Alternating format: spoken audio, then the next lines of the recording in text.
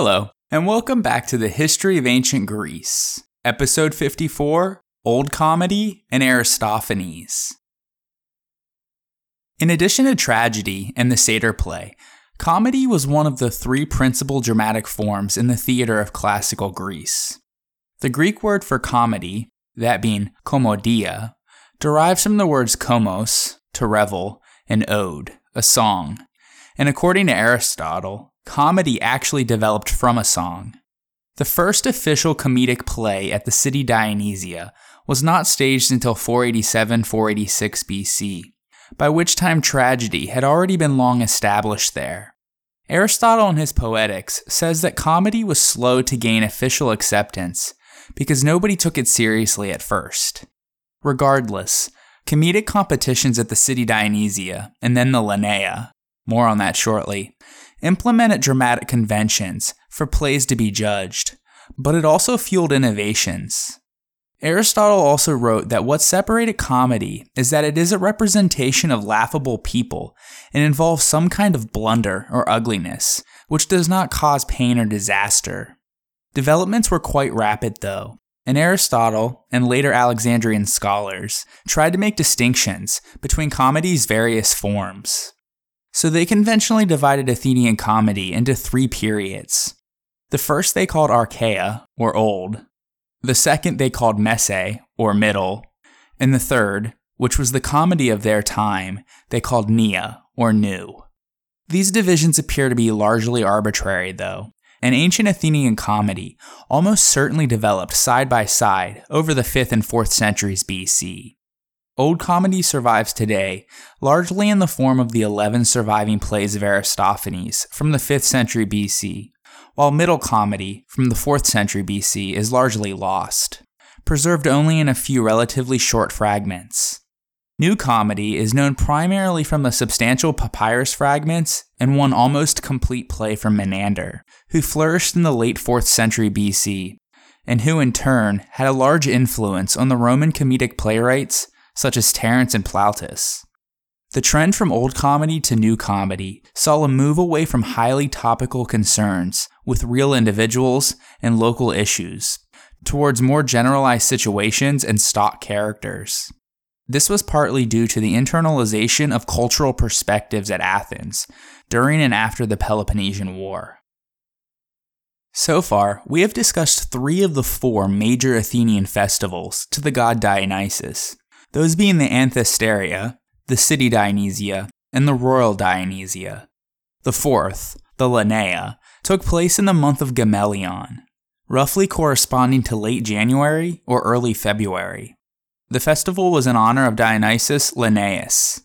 The term Lenaea probably comes from Lenos, meaning wine press, or from Lenai, another name for the Maenads, who were the female worshippers of Dionysus. We will talk about them more next episode. The Lenaea is depicted on numerous vases, which show both the typical Maenad scenes and wine-mixing rituals. It is unknown exactly what kind of worship occurred at the festival, but it may have been in honor of the rebirth of Dionysus, after he was torn apart and put back together again as a god in his youth. It may have also had some connection with the Eleusinian mysteries, as some of the same religious officials were involved, such as the Archon Basileus and the Epimeletai, or the curators. These officials led the Pompeii, or procession, which probably ended with a sacrifice of some kind. It's not stated specifically what all is included in this procession, but it was probably very similar to that of the Dionysia, just on a much smaller scale. Furthermore, although little is known about the ritual activities of the Lenaea, we do know that Dionysus was invoked as, quote, Iacchus, son of Semele, giver of wealth, end quote. Iacchus played an important part in the Eleusinian procession. This association at the Lenaea, though, probably arose because of the similarity of the names Iacchus and Bacchus, one of the cultic names of Dionysus. Regardless, at the Lenaea, they were giving thanks to the god of wine for the wealth that he gave them, meaning the wine production. In Athens, the festival was originally held in the Lenaion. The sanctuary has left no physical trace, but it was probably a theater complex that sat outside the city limit, or in an unknown section within the agora. Wherever it initially was, though, the festival moved to the Theater of Dionysus by the mid-5th century BC. The audiences for the Lenaea were usually limited to the local population, since travel by sea at that time of year was considered unsafe. Unlike the city Dionysia, however, medics were apparently allowed to both participate in and act as choregoi. In 442 BC, new comic contests were officially included in the program of the Lenaea, though comedic plays may have been performed there earlier, on an informal basis. At first, the festival held dramatic competitions only for comedy, but in 432, a tragic contest was introduced. The contests at the Lenaea afforded novices the opportunity to compete so that they could prove themselves before presenting plays at the Dionysia festival. As with the comedic competition at the city Dionysia, 5 comedians usually competed with 1 play each, except during the Peloponnesian War, when only 3 were staged. When the contest for tragedy was introduced, 2 tragedians competed, each presenting 2 plays. No contests for satyr plays, nor for the singing and dancing of the dithyrambics were included, though. The earliest works of Athenian Old Comedy, dating between the 480s to the 440s BC, are almost entirely lost, except for a few fragments, and for the most part, the works of those who flourished during these formative years are now merely names to us. Although a lot of the names and works have been lost to history, some of the more well-attested ones are Chionides, Magnus, Cratus, Epilucus, Callias, and Teleclides, who all survive only in a few fragments of dubious authenticity, and we know very little about their personal lives. However, we know a little bit more about 2 of their contemporaries, Pherecrates and Cratinus. Pherecrates was victorious at least once at the city Dionysia, with the first probably in the mid-440s BC, and twice at the Lenaea, with the first of that one probably in the mid to late 430s BC. He was known for his inventive imagination, and the elegance and purity of his diction are attested by the epithet Atticatatos, or the most Attic, which was applied to him later by Athenaeus. He was the inventor of a new meter called after him the Pherecratian, which frequently occurs in the choruses of Greek tragedies, and later in the works of the Roman poet Horace. Pherecrates was said to have written 18 plays in total, in which 288 fragments of his work have survived. Cratinus lived from 519 to 422 BC. He was victorious at least 27 times, with 8 of those being at the city Dionysia, the first probably in the mid to late 450s BC, and 3 times at the Lenaea, with the first in that one probably in the early 430s BC. The Roman poet Horace regarded Cratinus as one of the 3 great masters of Athenian Old Comedy, the other 2 being Aristophanes and Eupolis. The style of Cratinus has been likened to that of Aeschylus, as he appears to have been fond of lofty diction and bold characters, and he was most successful in the lyrical parts of his dramas, with his choruses being the popular festival songs of his day. Although his poetry was often described as relatively graceless, harsh, and crudely abusive by some of his contemporaries, his plays continued to be read and studied into the Hellenistic and Roman periods. He wrote 21 comedies, and although no complete plays by Cratinus are preserved, they are known through roughly 500 fragments that have survived.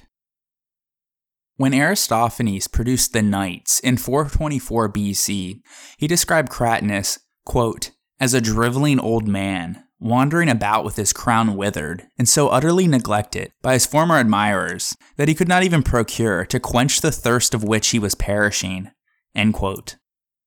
In response, the following year, in 423 BC, the 96-year-old Cratinus came out of retirement and ironically produced what would become his most famous play, titled Pitene, or the Wine Flask. The plot of the play is as follows. Cratinus inserts himself as the protagonist, as the personification of a playwright, and he becomes caught up in wine. His wife, Comedy, presumably the personification of the author's occupation, takes him to court because she believes that the young poet has betrayed her by cavorting with younger wines. Curiously, one of the younger wines in the play is Mendeos, the personification of a very popular type of ancient Greek wine, and Comedy's counterpart in the suit. At the trial, Cratinus argues in his defense that it is necessary for him to drink wine, because poets, drinking only water, cannot produce good plays. But some people, probably the play's chorus, who do not like his drinking of the wine, decide to destroy his wine containers instead. The play concludes with the court eventually deciding to allow Cratinus to continue drinking wine. For this play, he took the prize at the city Dionysia, defeating the Konos of Amepsius, which took second place, and the Clouds of Aristophanes, which took third. Cratinus died the following year, in 422 BC, at a very advanced age. Other than the fact that he too, like Cratinus, bested Aristophanes' clouds, very little is known about Amepsius, and only a few fragments of his plays remain. As we have alluded to, the most illustrious Athenian Old Comedic playwright was Aristophanes.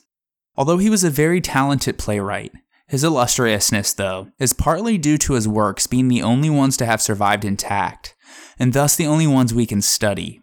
There were many other comedic playwrights flourishing during his period.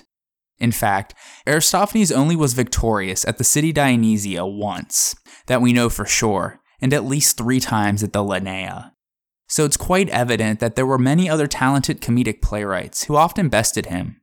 We will discuss why his plays survived while others didn't a little later in the episode, though.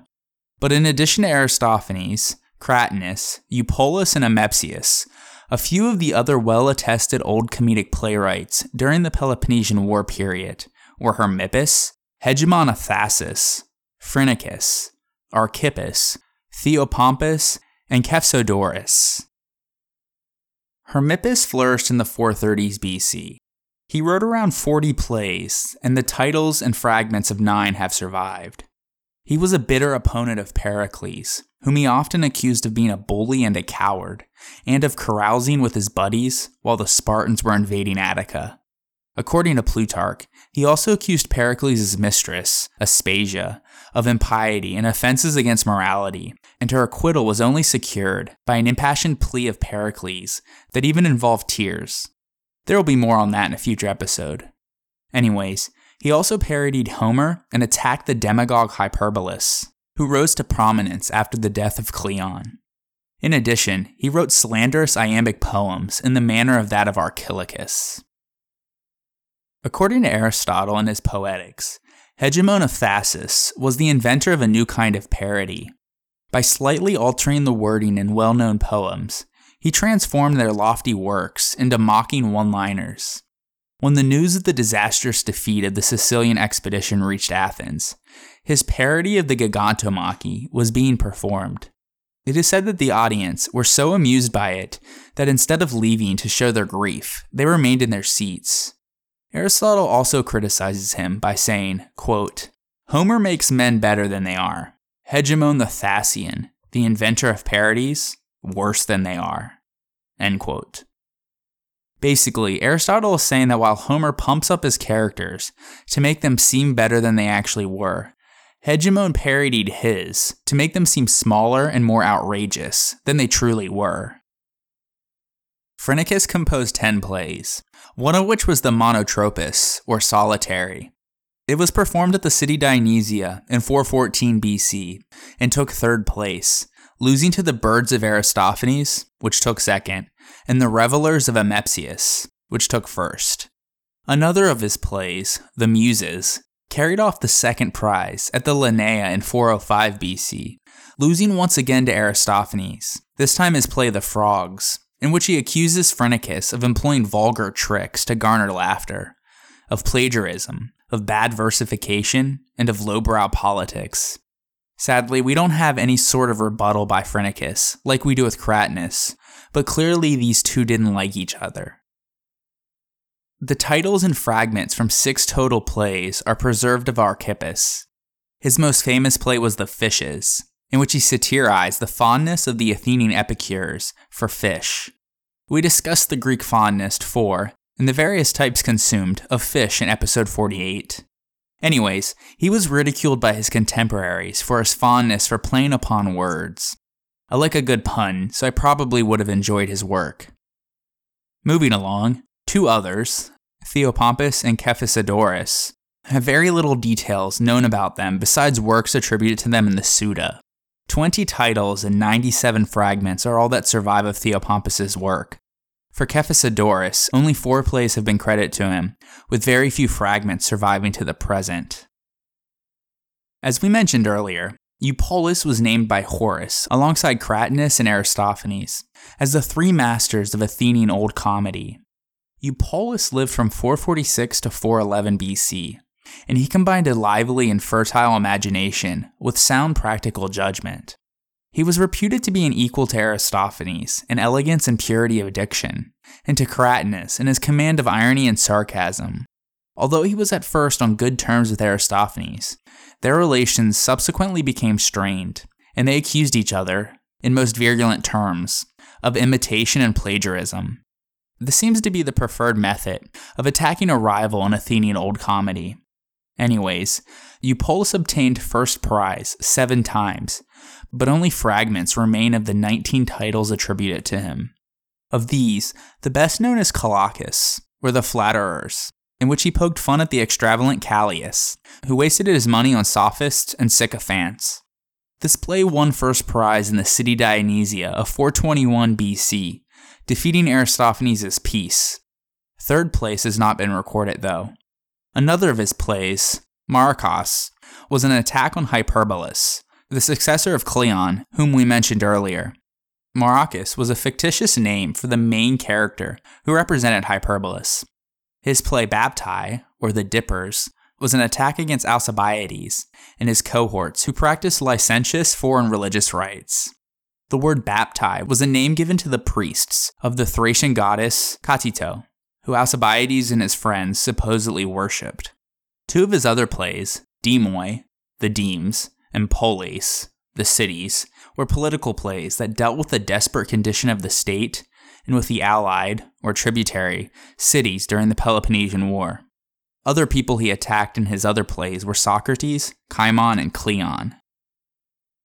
There are 4 ancient traditions on the manner of the death and burial of Eupolis, each with details impossible to reconcile with each other. The first tradition, relayed by the Roman poet Juvenal, concerns Alcibiades. Eupolis targeted him in his play Baptai, as we mentioned, but then found himself serving under Alcibiades in the Sicilian expedition. Alcibiades retaliated by having the poet drowned on the way to Sicily. This would place Eupolis' death in the late spring or early summer of 415 BC. The second tradition is recorded by Pausanias. He reported that Eupolis died of natural causes and was buried away from Athens, with his tomb being located in the vicinity of Sicyon. Pausanias never explains the reason for a burial away from home, but it might point to Eupolis having an ancestral connection with Sicyon. The third tradition is recorded by the Roman author Claudius Aelianus, or Aelian for short. He first narrates a tale concerning Augeas, a molossus dog owned by Eupolis, and how it protected the property of its master from a thief. The molossus was a breed native to southern Europe that is now extinct, but was the forerunner of the mastiff. Anyways, Aelian then mentions that Eupolis eventually died and was buried in Aegina. Augeas, forever loyal to his master, maintained constant watch and lamented over Eupolis' grave for a period of time, until the dog finally passed away. Because of this, the location was reportedly named Koros Threnos, or Dog's Lament. Modern scholars have pointed out that this account follows a familiar pattern in ancient literary biography of adding in a tale concerning a faithful dog and how its presence benefited its master, the said master invariably being the subject of the biography. Some scholars suggest that the story may have started as a tale mentioned in comedy, and then later writers might have mistaken it for a historical account. More interesting, though, is the connection of Eupolis with Aegina, as Aristophanes was also connected with this island. The fourth tradition can be found in the Suda. It claims that Eupolis was a casualty from the Peloponnesian War, as he died during a shipwreck somewhere within the Hellespont. From this account, some scholars have suggested that Eupolis' death then might be connected to either of 3 major battles in the region: the Battle of Cynossema in 411 BC, the Battle of Arginusai in 406 BC, or the Battle of Aegospotami in 405 BC. Finally, there's Aristophanes, who lived from 446 to 386 BC. 11 of his plays survive virtually complete. We know the titles of 37 though, and he probably wrote well over 40 comedies in total. Since his works are the only extant plays to have survived from Athenian Old Comedy, they have come to define the genre. Sometimes called the father of comedy, with his daring political commentary and abundance of sexual innuendos, Aristophanes satirized and lampooned openly and frequently the most prominent personalities, institutions, political situations, and issues of his time, with whom he disagreed. He also went after other playwrights too. Many of his constant references to the events and personalities of Athens in the 5th century BC, though, are bound to be lost on a modern audience without some understanding of his time. His innovative and sometimes rough comedy also hides more sophisticated digs at the political elite and deals with social issues, such as cultural change and the role of women in Athenian society. And so, the plays of Aristophanes are not only a record of Greek theater, but also a valuable addition to the historical record, because they illustrate, perhaps better than anything else, many of the political and social aspects of daily life in classical Athens, both urban and rural, ranging from the practicalities of jury service to the details of religious rituals, in major festivals and so forth. With the caveat, though, that it is comedy after all, and some aspects portrayed in the plays could very well be exaggerated.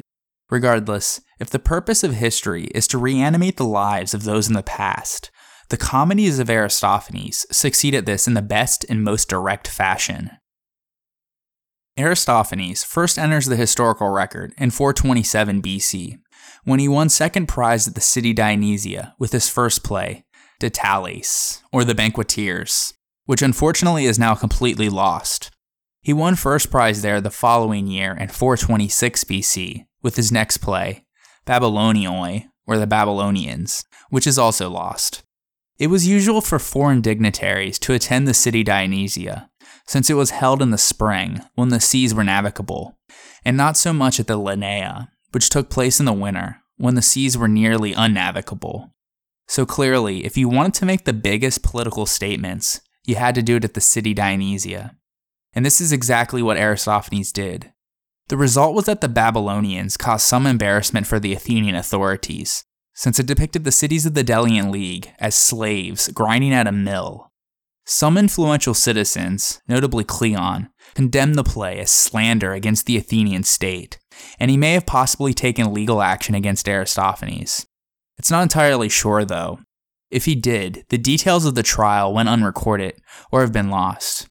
But the following year, in 425 BC, speaking through the hero of his third play, the Acarnanians, Aristophanes responds to Cleon's condemnation. In the play, he reveals his resolve not to yield to any sort of political intimidation, and he will continue to criticize what he believes should be criticized.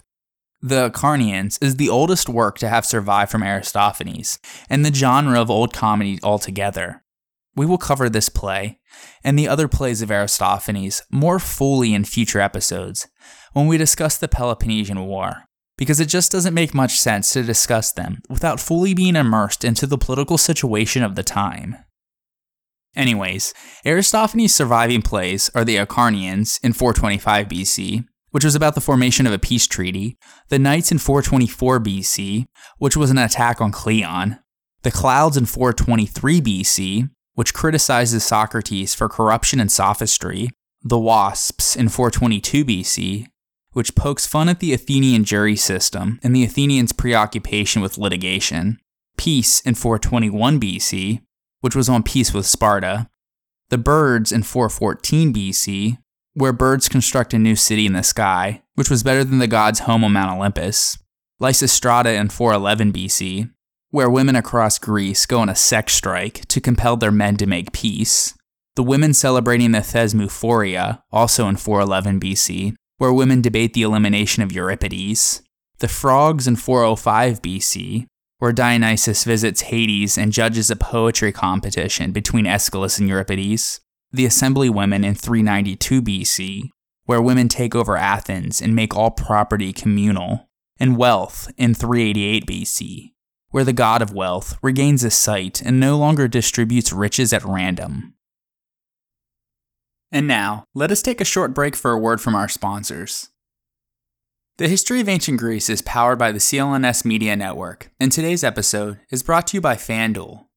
Fantasy football fans, the wait is nearly over. Football season is back, which means FanDuel is back. FanDuel is 1 week fantasy football, meaning that there are new contests starting every week, and you get to choose a new team each time. There are no lengthy drafts, and there are no busted seasons due to injuries. There's no season-long commitment either. FanDuel has lots of contests to choose from, starting at just $1. Just pick a contest, choose your team, and watch your score real time. New users get a free entry into the NFL Sunday Million with over $1 million in cash prizes. Just visit FanDuel.com and sign up with the promo code AncientGreece. I'll also be doing a listener league, so you'll have the opportunity to play against me and other The History of Ancient Greece podcast listeners for bragging rights. To join, go to www.fanduel.com/ancientgreece. Once again, you can sign up today by going to fanduel.com, click the Join Now button, and use the promo code AncientGreece. And then go to www.fanduel.com/ancientgreece to join Ancient Greece's FanDuel League. And now, let us turn our attention back to the ancient Greeks. Shifting gears, let's talk about what Old Comedy actually was.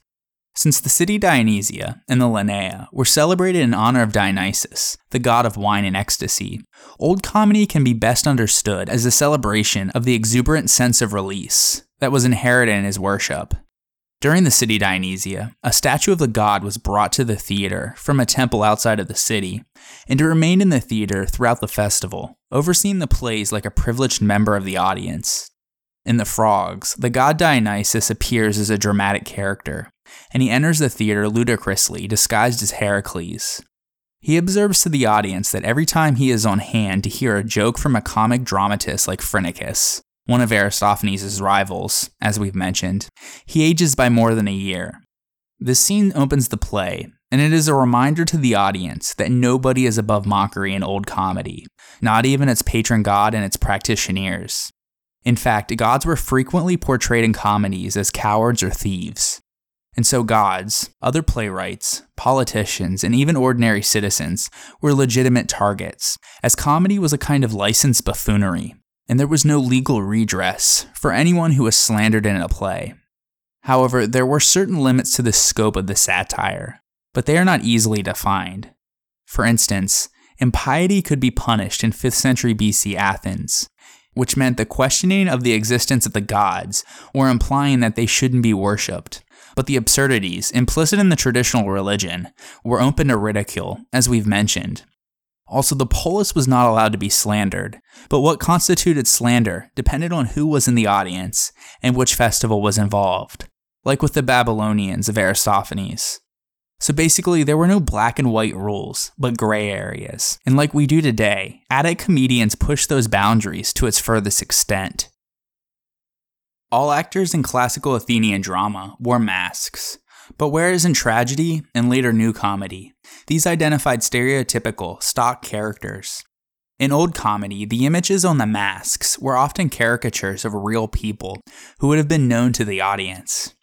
For example, Socrates was a notoriously ugly man, and it's perhaps why he attracted so much attention in old comedic plays, because his hideous-looking face lent itself easily to caricature by mask makers.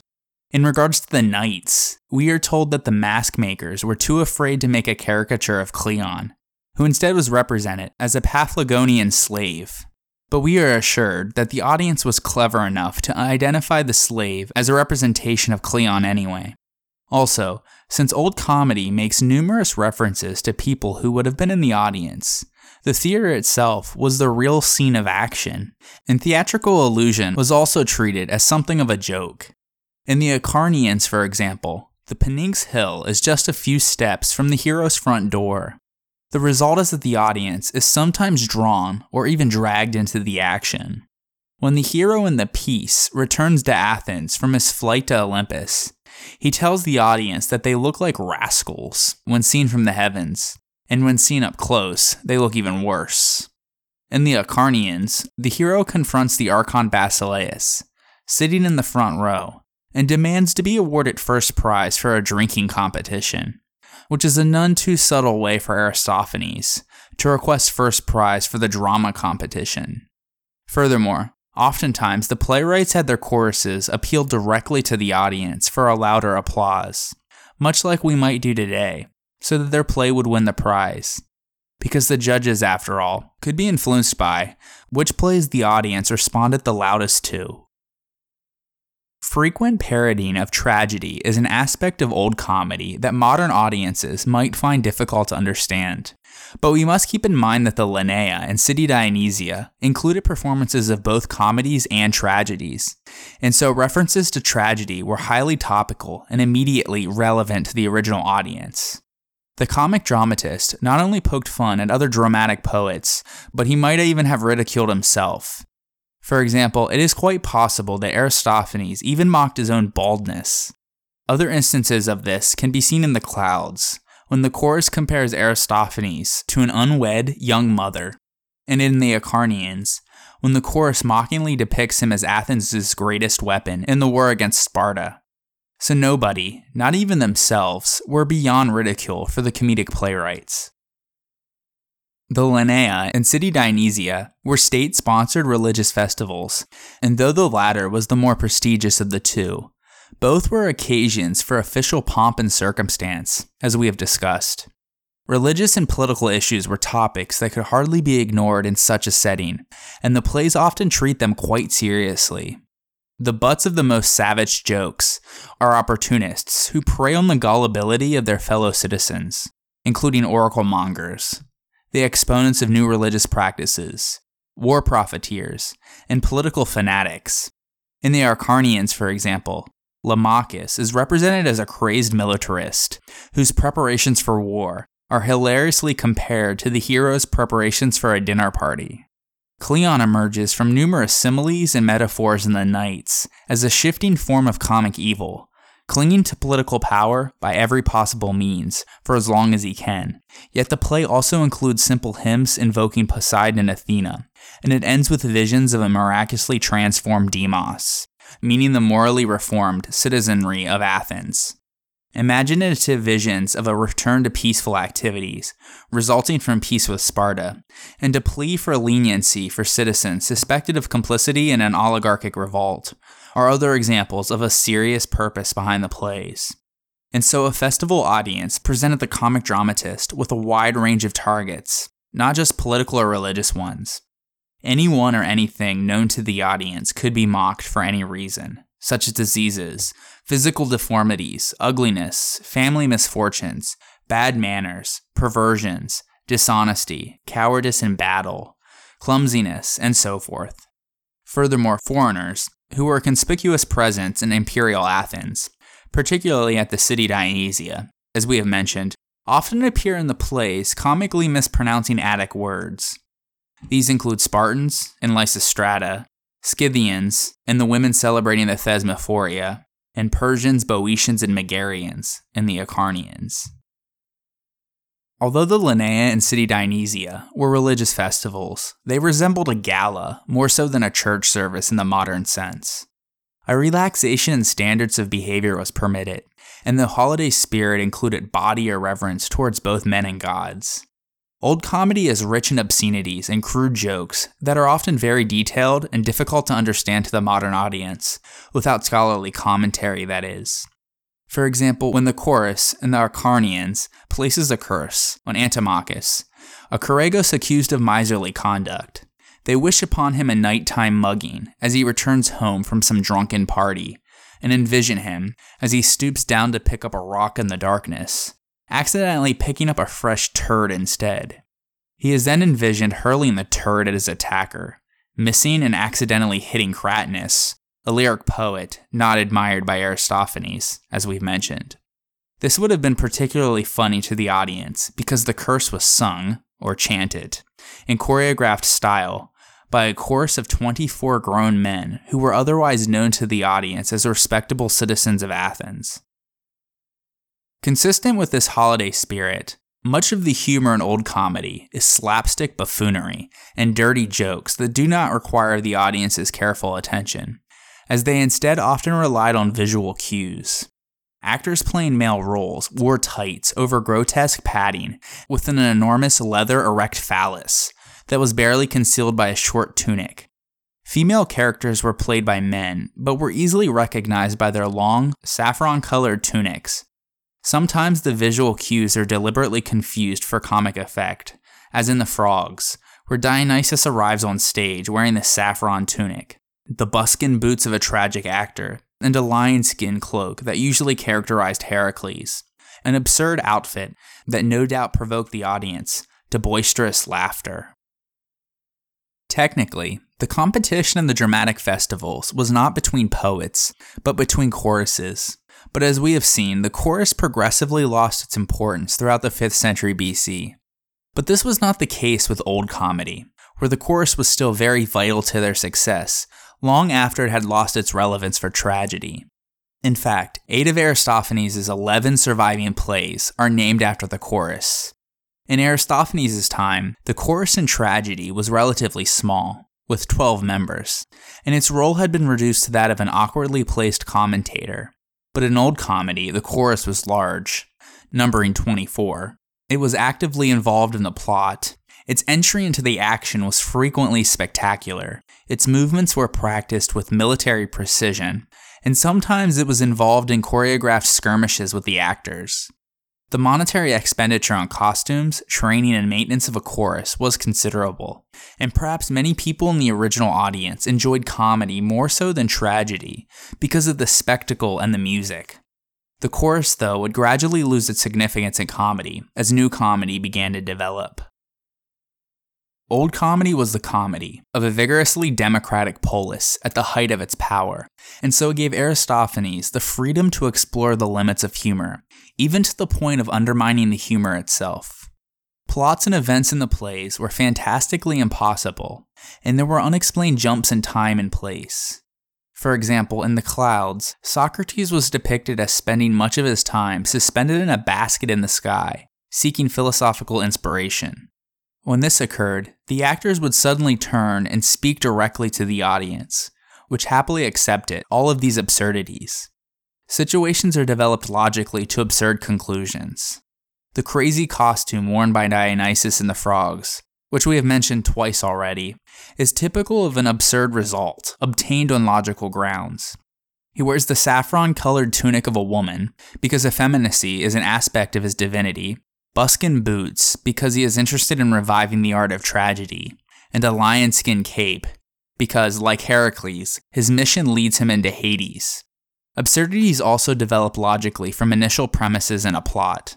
In The Knights, for example, Cleon's corrupt service to the people of Athens is metaphorically depicted as a household relationship in which the slave dupes his master. The introduction of a rival, who is not a member of the household, leads to an absurd shift in the metaphor, so that Cleon and his rival become Aristae competing for the affections of an Eromenos, as well as hawkers of oracles competing for the attention of a credulous public, athletes in a race for approval, and orators competing for the popular vote. Furthermore, in Aristophanes, the hero is an independent-minded and self-reliant individual. Typically, he devises a complicated and highly fanciful escape from an impossible situation. For example, Dicaeopolis, in the Acarnanians, contrives a private peace treaty with the Spartans. Cleon, in the Wasps, turns his own house into a private law court in order to keep his jury-addicted father safely at home. Tregarius, in the Peace, flies to Mount Olympus on a giant dung beetle in order to obtain an end to the Peloponnesian War. Pistheteris, in The Birds, tired of a life in Athens, sets off to create a new home in an imaginary kingdom of birds between heaven and earth, where he becomes their ruler and a rival to the gods. And so these are the kind of suspension of disbelief plot lines found in Aristophanes. But at the same time, even today, this type of impossibility is very popular in a lot of modern action, comedy, fantasy, and horror movies. The numerous surprising developments in an Aristophanic plot, the changes in scene, and the farcical comings and goings of minor characters towards the end of a play were managed according to theatrical convention, with only 3 principal actors. A 4th actor, often the leader of the chorus, was permitted to deliver short speeches. Songs and addresses to the audience by the chorus gave the actors hardly enough time off stage to catch their breath and to prepare for the next scene. The action of an Aristophanic play obeyed a crazy logic of its own, and yet it always unfolded within a formal dramatic structure that was repeated with minor variations from one play to another. The prologue was an introductory scene with a dialogue or soliloquy addressed to the audience that explains the situation that is to be resolved in the play. The parados was the arrival of the chorus, dancing and singing, which was sometimes followed by a choreographed skirmish with one or more of the actors. There was also a passage in each play when the action stopped, and while the actors were leaving the stage, the chorus or the chorus leader delivered an address to the audience expressing the views of the poet on some topic of current interest in Athens. This was known as the parabasis of a play. Generally, it occurred somewhere in the middle of a play, sort of like an intermission, and also there was a second parabasis towards the end. The agon was a formal debate that decides the outcome of the play. The rules of competition did permit a playwright to arrange and adjust these elements to suit his needs, though. For example, some plays have no formal agon, while others might have 2 agons. The Exodus was the departure of the chorus and the actors, once again in song and dance, celebrating the hero's victory and sometimes celebrating his symbolic marriage. In between these different structural elements were episodes or songs that drove the plot. The holiday spirit might also have been responsible for an aspect of the comedic plot that may also seem bewildering to modern audiences. The major agon between the good and bad characters in a play is often resolved decisively in favor of the former long before the end of the play, which is different from modern shows where this is usually sorted out at the very end. The rest of the play then deals with farcical consequences in a succession of loosely connected scenes. The anticlimactic nature of Old Comedy has been explained by scholars in a variety of ways, depending on the particular play. In The Wasps, for instance, it has been thought to indicate a gradual change in the main character's perspective, as the lessons of the agon are slowly absorbed. In The Arcanians, it has been explained in terms of a unifying theme that underlines the episodes, demonstrating the practical benefits that come with wisdom. But generally speaking, the early release of dramatic tension is consistent with the holiday spirit in Old Comedy, and it allows the audience to relax in uncomplicated enjoyment of the spectacle, the music, the jokes, and the celebrations that characterize the remainder of the play. The celebration of the hero's victory often concludes in a sexual conquest, and sometimes it takes the form of a wedding, thus providing the action with a joyous sense of closure or a happy ending. Aristophanes has been said to recreate the life of ancient Athens more convincingly than any other author. Paradoxically, though, we know very little about his personal life. Biographical facts that we do know are derived from within his own plays, typically from the Parabasis. His father was from the deme of Kidathenion, but his own birthplace was a matter of some dispute amongst his contemporaries. Some claim that he was born on Rhodes, others at Naucratis in Egypt, and yet others in Aegina. These disputes arose because Cleon had accused Aristophanes of being foreign and usurping the rights of a citizen of Athens. However, it is certain that he spent a majority of his time on Aegina, where he owned land. He was a comedic poet in an age when it was conventional for a poet to assume the role of a teacher, called didascalos, and though this specifically referred to his training of the chorus and rehearsal, it also covered his relationship with the audience as a commentator on significant issues. Aristophanes claimed to be writing for a clever and discerning audience, yet he also declared that he would judge the audience according to its reception of his plays. He sometimes boasts of his originality as a dramatist, yet his plays consistently espouse opposition to radical new influences in Athenian society. He caricatured leading figures in the arts, notably Euripides, whose influence on his own work he once begrudgingly acknowledged, in politics, especially the populist Cleon, and in philosophy, where Socrates was the most obvious target. Such caricatures seem to imply that Aristophanes was an old-fashioned conservative, but it's also likely that the political conservatism of his plays may reflect the views of the wealthiest section of Athenian society, who were the choregoi, and on whose generosity all dramatists depended for putting on their plays. Aristophanes himself criticized the excesses of all unworthy representatives of the democracy of Athens, such as corrupt state officials, slanderers, embezzlers, and any politician whom money could buy. He was a friend of peace. He hated civil war and its consequent poverty, devastation, and death. But the moral corruption and the depravity of politicians, who had linked their personal advantage to the perpetuation of war, enraged him most of all. Plato's version of the Symposium appears to be a useful source of biographical information about Aristophanes, but it's a fictional portrayal, and so it should be used with caution. It purports to be a record of conversations at a dinner party, at which both Aristophanes and Socrates are guests, held in 416 BC, some 7 years after the performance of the Clouds, the play in which Socrates was cruelly caricatured. One of the guests, Alcibiades, even quotes from the play when teasing Socrates over his appearance, and yet there is no indication of any ill will between Socrates and Aristophanes. Plato's Aristophanes is in fact a genial character who divides his time between Aphrodite and Dionysus, meaning love and wine, and this has been interpreted as evidence of Plato's own friendship with him. Their friendship appears to be corroborated by an epitaph for Aristophanes, reportedly written by Plato himself, in which the playwright's soul is compared to an eternal shrine for the Graces. On the other hand, in his apology, Plato blamed Aristophanes for fueling a public distrust of Socrates. Also, Plato was only a boy when the events in the Symposium are supposed to have occurred, and it is possible that his portrayal of Aristophanes is in fact based on a later reading of his plays. For example, conversation amongst the guests turns to the subject of love, and Aristophanes explains his notion of it in terms of an amusing allegory, a device he often uses in his plays. He is represented as suffering an attack of hiccups, and this might be a humorous reference to the crude physical jokes in his plays too. He tells the other guests that he is quite happy to be thought amusing, but he is wary of appearing ridiculous. This fear of being ridiculed is consistent with his declaration in the Knights that he embarked on the career of a comedic playwright suspiciously after witnessing the public contempt and ridicule that other dramatists had incurred. When Aristophanes first made his entrance into the comedic stage in 427 BC, Athens was an ambitious imperial power, and the Peloponnesian War was only in its 4th year. His plays often express pride in the achievement of the older generation, or those who fought at Marathon, yet they are not jingoistic, and they are staunchly opposed to the war with Sparta. The plays are particularly scathing in criticism of war profiteers, among whom populists such as Cleon figure prominently.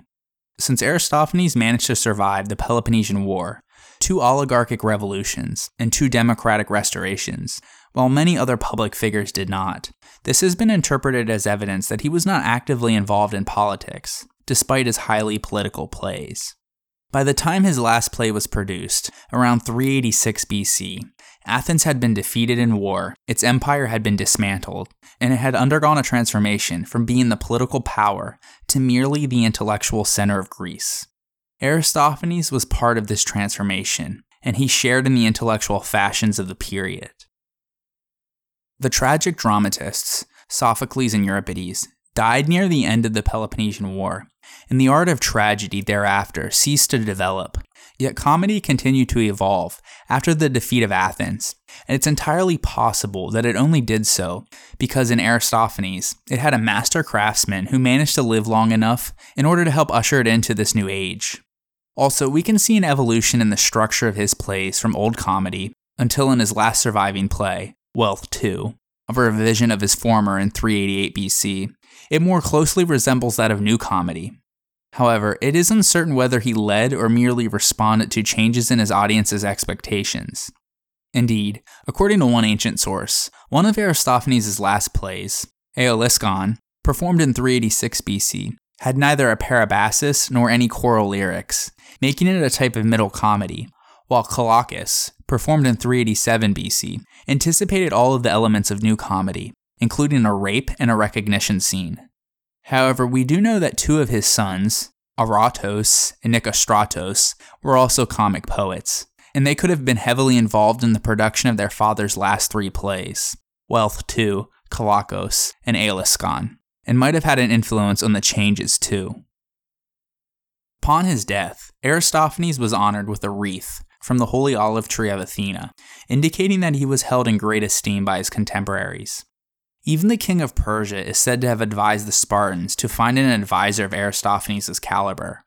Aristophanes seems to have had some appreciation of his formative role in the development of comedy, as he indicated by his comment in the Clouds that his audience would be judged by other times according to its reception of his plays.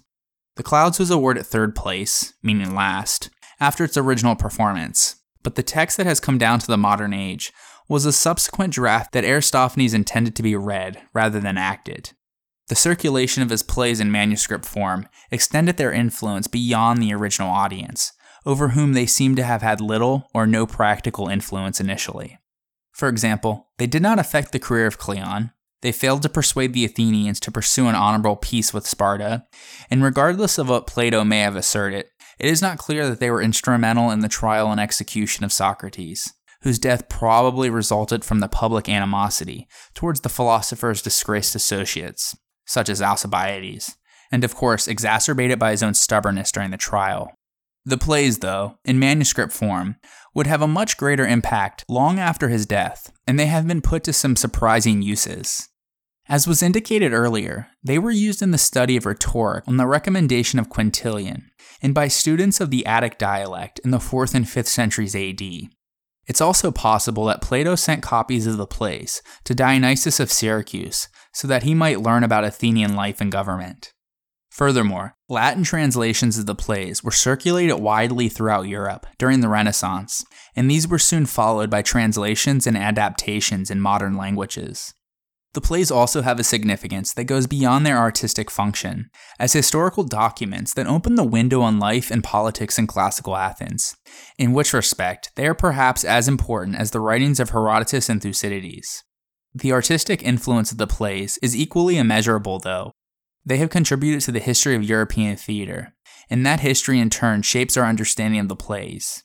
We will go into these plays much deeper in future episodes, because unlike the tragic plays of Sophocles and Euripides, for example, which were also produced with the backdrop of the Peloponnesian War, the humor of Aristophanes' comedic plays will be much easier to understand and more valuable if discussed in the historical times that they were produced, and so we will cover them when we cover the upcoming Peloponnesian War. But before we get there, we are going to leave comedy here for now. On the next episode, we will finish up our tour of all things in the realm of Dionysus by looking at Euripides' Bacchae and the mysterious cult of the god of wine and ecstasy. So join me next time on the History of Ancient Greece, episode 55, The Dionysian Mysteries.